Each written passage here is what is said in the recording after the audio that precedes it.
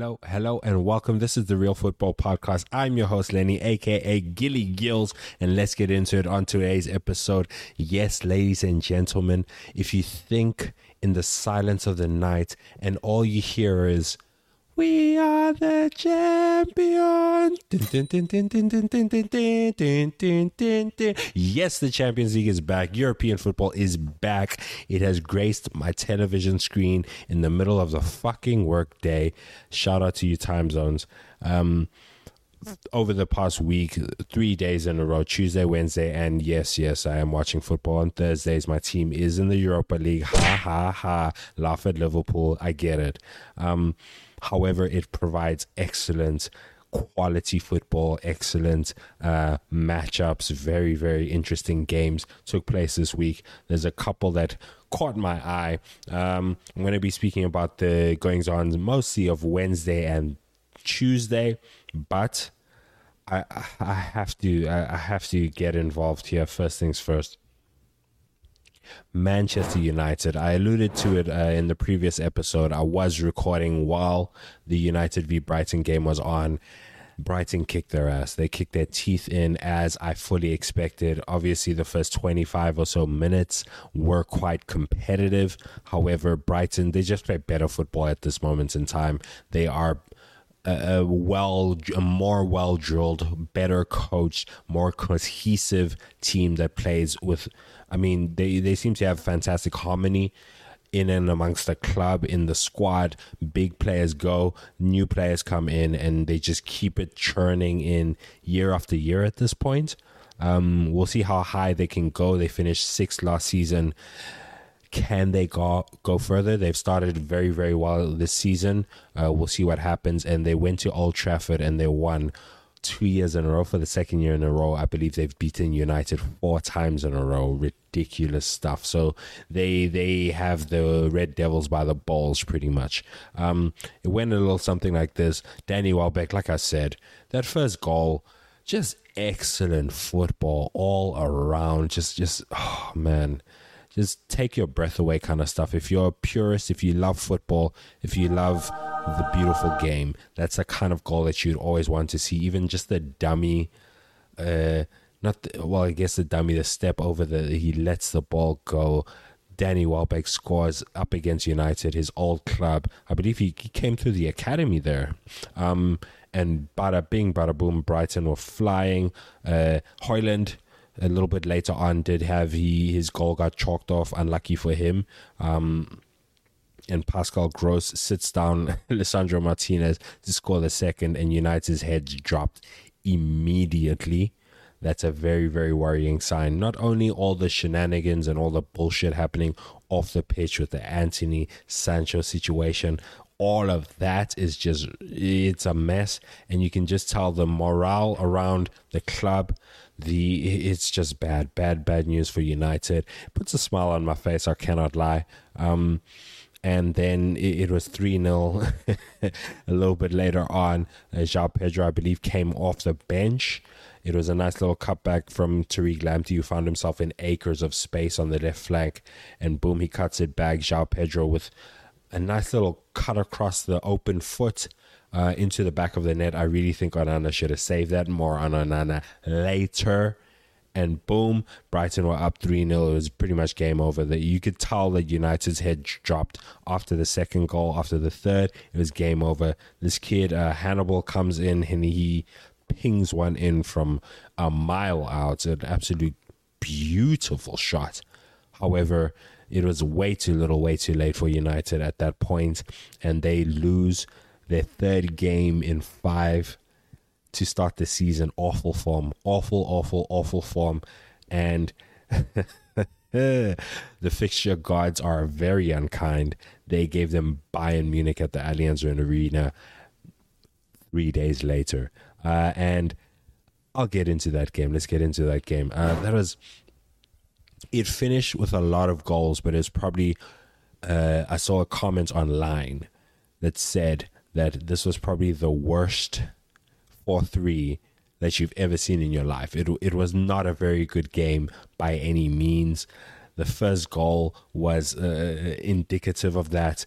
Immediately, right off the bat, Onana, well, Bayern, obviously, as you would expect from a United team playing against a top opposition at any point, any top 6 team that they play. It should actually probably be top 9 team at this point, the way United have been absolutely horrible away from home, up against top half of the table opposition. Ridiculous stuff. So you would expect them to sit in deep. They actually pressed Bayern. They actually pressed them. I cannot say well. The first couple of minutes, they started the brighter of the two. Bayern don't look that good. I think they'll get better as the season goes on, as they click, as they get over that Lewandowski hangover that they suffered from last season. No more Choupo-Moting starting up top. Even though he banged in a few goals, he's not Lewandowski, and he's not Harry Kane. Harry Kane is the guy there. He makes it shake. And Leroy Sané and Serge Gnabry, they both started. If they can have a resurgence, and I was very, very tough on them last season, if they can have a resurgence, we'll see Bayern walk the league, and we'll see Bayern challenge in the Champions League. However, they were gifted. This is not the kind of place that you go to give gifts. This is not Christmas time. I don't know what United were up to. I don't know what Onana was up to, but he gives them the opener. He gives it away. It's such a soft, easy shot. A simple layoff to Leroy Sané. Leroy Sané takes a very, very tame shot. If it's quite possible, and I don't want to be an asshole here, but I'm pretty sure a 16-year-old goalkeeper would have saved that in his sleep. It was such an easy opportunity, and Onana lets it slip under his body. 1-0 to Bayern Munich, and jeez. I say oh geez because I don't like to see bad football, but bad football from your arch rivals, it kind of balances out. So I was enjoying it, of course. Not too long after that, Jamal Musiala, one of the best dribblers at pace, not necessarily at pace, but he runs with the ball. Superb. His dribbling ability, his close control is fantastic. He's got really quick feet, and he drove through, I believe it was the left flank. He lays it off to Serge Gnabry, 2-0, nice little cutback, and it felt like game over right then and there. And that was maybe 2 or 3 minutes after the Onana blunder.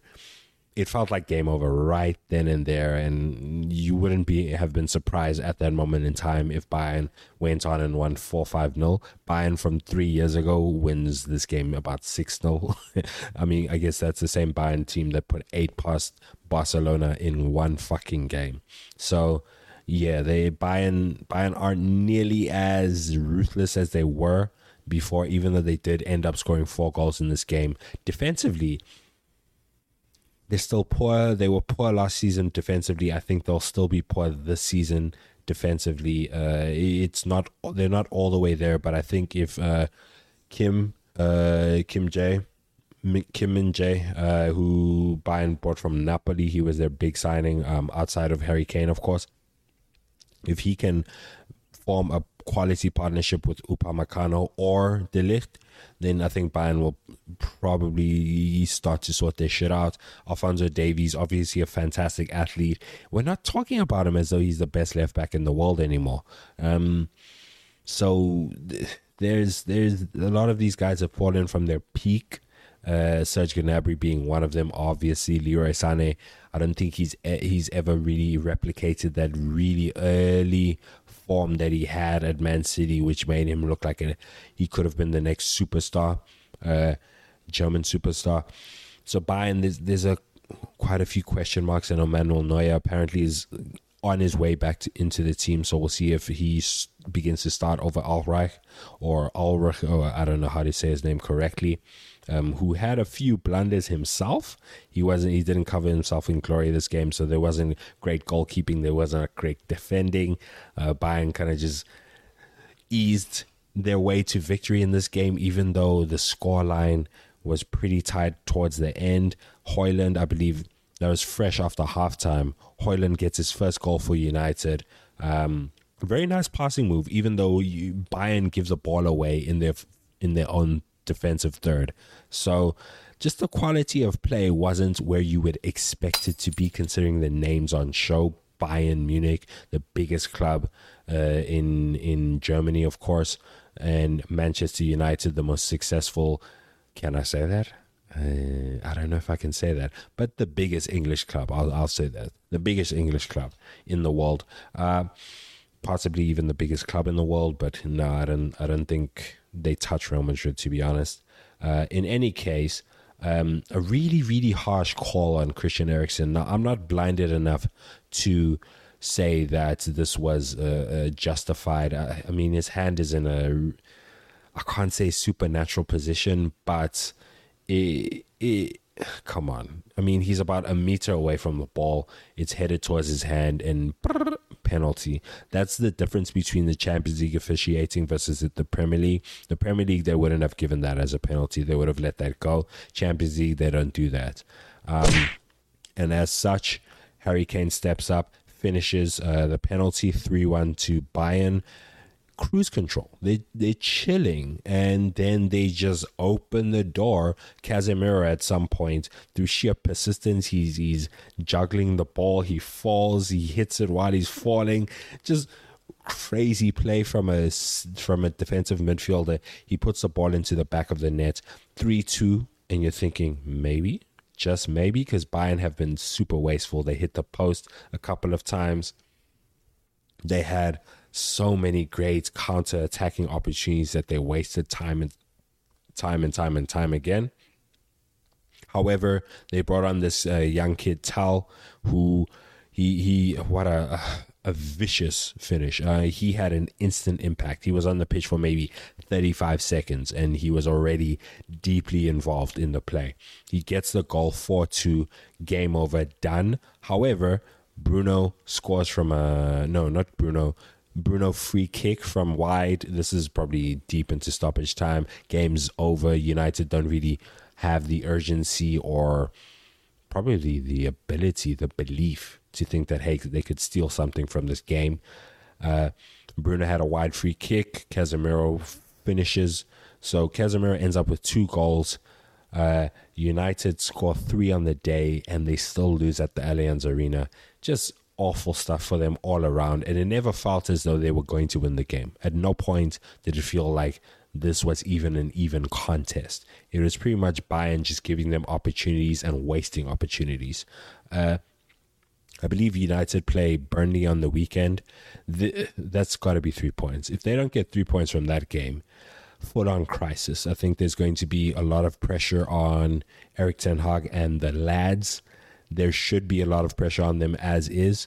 However, it's still pretty early in the season, so there's no reason to go full-on panic button. But if they were to lose against Burnley, oh my goodness gracious me. I don't know if they're playing at Turf Moor or not, but if Burnley were to ever beat a United team, this is probably the United team to beat. Moving onwards to two teams going, it seemingly looked like they were going in the same direction, but the game on Sunday, or what's it, Saturday? The game on Saturday showed that these two are not. They shouldn't have even been on the same pitch that day. And this is the Milan derby. I did say I was looking forward to this game, and my word, this was an interesting one.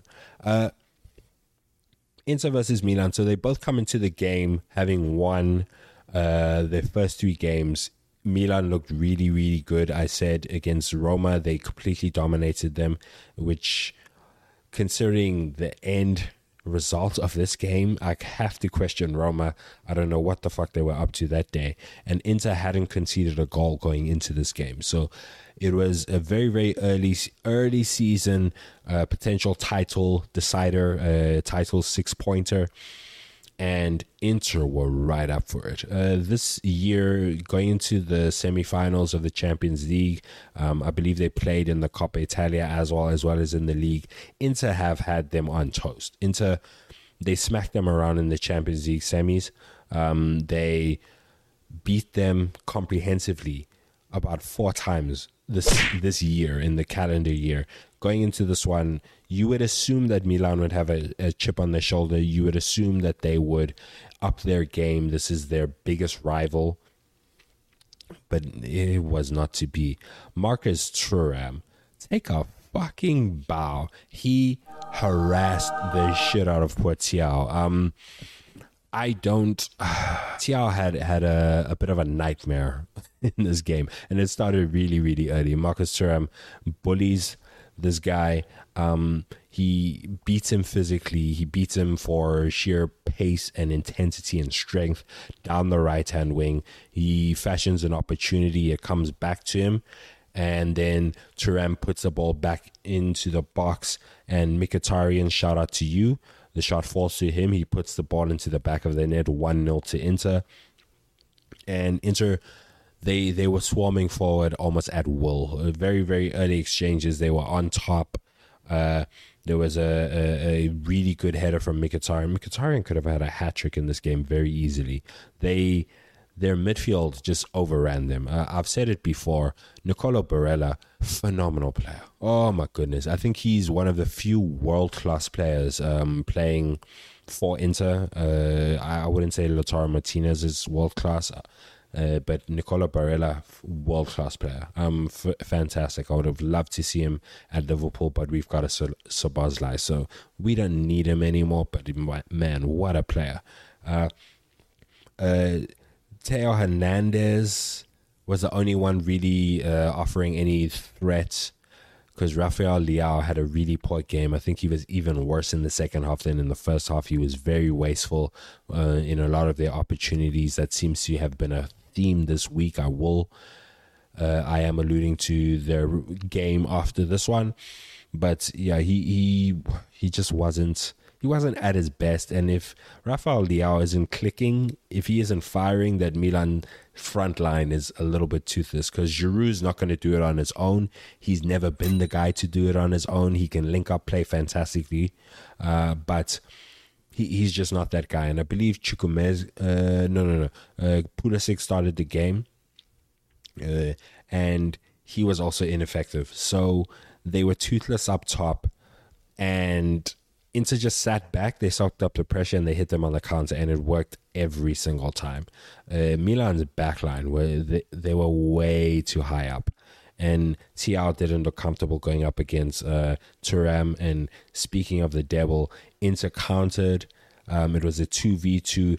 Dumfries passed it to Thuram. Really good early pass. Sometimes on those counters, guys hold on to the ball too long. I've seen quite a lot of that in the Champions League, in the Europa League, in leagues. You just see it time and time again, whereby guys either make the wrong decision or they hold on to the ball too long. Once they burst past, they get past the midfield and they're running at the back line. You just see it all the time. But you must assume that either these guys aren't that good or it's early season. And early season, we see a lot of silly mistakes, a lot of poor decision making, fitness worries, so on and so forth, that should be ironed out in the next month or so. And Dumfries passes the ball to Thuram. Thuram, what a finish, just gorgeous finish, 2-0 to Inter. He puts it, you couldn't place it better. If you were to walk with your hand to the goal and just put it in the top corner, you couldn't place it better.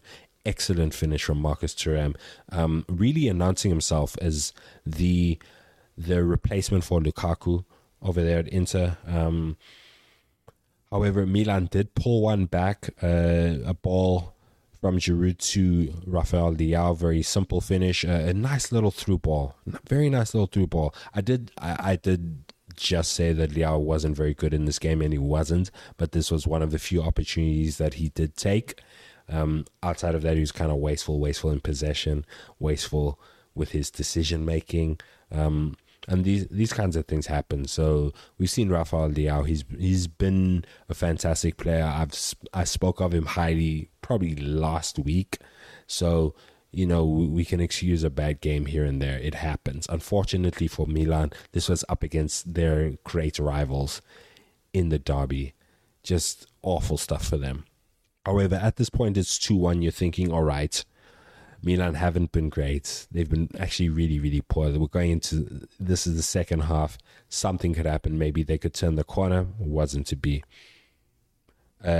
Into the passing, especially once they won the ball, in their own half, and they could just pass through a very lightly packed defense for Milan. The passing play was fantastic. A switch to Lautaro. Lautaro cuts it back to Mkhitaryan. Mkhitaryan, boom, 3-1 there on a hat trick. Later on, Theo Hernandez, Theo, he concedes a penalty. Chanahoglu scores it 4-1, and then in stoppage time, the Fratesi finishes Milan off 5-1. I believe that's their biggest loss since like 2003, 2001, something like that, in over 20 years in the derby. The biggest loss by either team in the derby since about 2001 or something, and I believe Milan beat Inter. And Inter have now won the derby 5 times in a row. 5 times in a row this year, Inter Milan have beaten Milan. Just a mess for them. And coming into the game, I mean, both teams had won their first 3 games, and you're thinking, all right, this is going to be a great race. These two are probably going to be the 2 main title contenders, but Inter laid the smack down. Milan got, they got their teeth kicked in here. It wasn't cute. It wasn't funny. It was just an old school beatdown on the football pitch, and Inter looked scary good. They could, considering that they went all the way to the Champions League final last year, considering that they did win the league in recent memory, they should probably be favorites for the Serie A title, and they could be dark horses for the Champions League. If you think about it, who are the big contenders for the Champions League this season? Man City, Bayern Munich, Real Madrid. Those are probably it. Do we think Barca can do it, considering how poor they were in Europe in general last season? Maybe, possibly, who knows? We'll see. Any of the other English teams, Arsenal, I mean, Europe and Arsenal just don't mix. They're like oil and water. I don't know why that is. Sometimes Arsenal, I mean, the Invincibles couldn't do it. The peak Arsene Wenger Arsenals just couldn't do it. Can Arteta get them over the line in the Champions League? They started great. They did win 4-0. Starboy on the scoring sheet. Gabriel Jesus scoring goals. Trossard scoring. Great stuff for them. They beat PSV Eindhoven in their Champions League opener. I don't know. I would not back Arsenal to win the Champions League, especially with teams like Man City in there, Bayern, so on and so forth. No. Inter could be a sneaky shout, a very sneaky shout. Inter, Napoli as well. They were monsters last season. They haven't been as good. They haven't started as well this year, but they should be up there. They've kept their 2 main star players, even though they did let Kim Min-jae go. But they could be there and thereabouts. We'll see what happens. We'll see how things progress. But I think Inter could be a sneaky one, very, very sneaky one.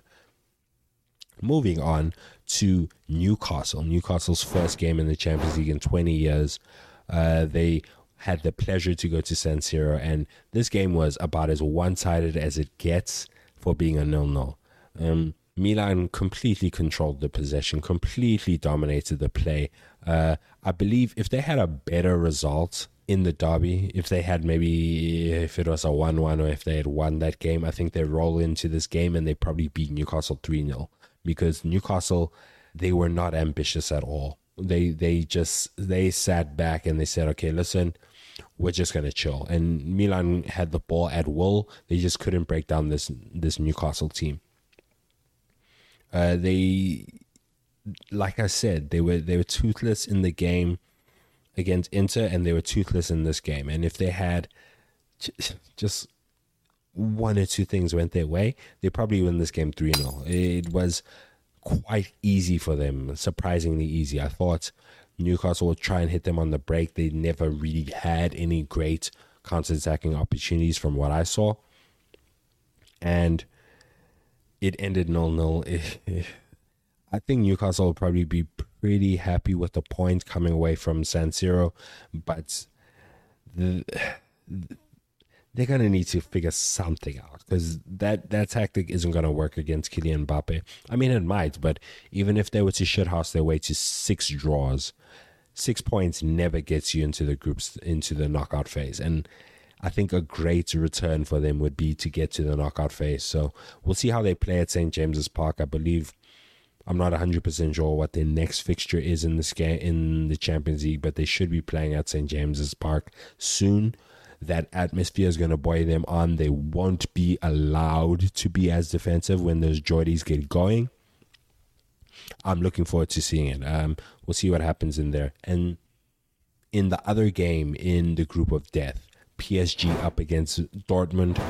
PSG dominated possession. Vitinha looked like a tidy little footballer there. He was pulling the strings. He was quite creative, quite threatening. He was playing a lot of interesting passes. They swapped out, because the meme has been for a couple of years that PSG have had unbelievable attacking talent. Obviously, Messi, Neymar, Mbappe.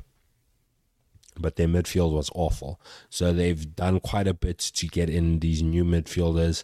Utgard, who played as a 6, he comes from Sporting. Vitinha, I don't know if they got him last season or this summer, but he's relatively new, as well as this young kid who he played last season in the Champions League. But Emer Heller or something like that, 17-year-old kid. He's a youngin. So they have a lot of youth in there, a lot of legs that you're going to need if Mbappe just walks up and down the pitch on defense. Understandably so, because Messi started walking around this age as well. Mbappe's not as good as Messi. He's not as successful as Messi, especially in a club level. But for great talents, you kind of have to make sacrifices for great talent, and Mbappe is a great fucking talent. Dortmund, they sat deep. You don't often see these German teams sit deep. In the Bundesliga, I believe they have more goals in general than Premier League or La Liga, because teams play higher up the pitch. They come out and play. And it was kind of surprising to see Dortmund sit deep. They managed PSG quite well. PSG obviously dominated the possession in Paris. But in the second half, so it went 0-0 in the first half, no really great opportunities or anything like that. Dortmund did concede a penalty early in the second half, which kind of it fucked them up. And Mbappe converts, obviously. Kylian Mbappe, the guy who scores 3 fucking penalties in the World Cup final. For a Champions League group stage, that's nothing for him. He converts it, and bada bing, bada boom, Paris are rolling. And Vitinha to kill off Dortmund in this one. Like I said, very, very tidy footballer. His touches were good. He had a pretty good game. He was a standout player for me on the pitch. Outside of Kylian Mbappe, everything runs through him. He created the opportunity for Hakimi. Hakimi, excellent little cutback, and then outside of the boot, finished 2-0. PSG win. They're off to a flyer. They started their group stage with a win. Good for them. I think there's a lot of potential with that new front three of theirs. Kolo Muani as the 9, Kylian Mbappe obviously on the left wing, and Ousmane Dembele on the right. If Dembele can stay fit, how many times over the past 6 years has that been said? If Dembele can stay fit, he's pretty much a world-class player. He's close to unstoppable if he's fit. And Barca at their best last season, Dembele was in the team and he was fit. PSG, I don't think they'll have the defensive ability to really challenge for the Champions League this season. Their midfield is going to have to settle extremely quickly. I don't know if you can start a midfield with a 17-year-old and win the Champions League. Who knows?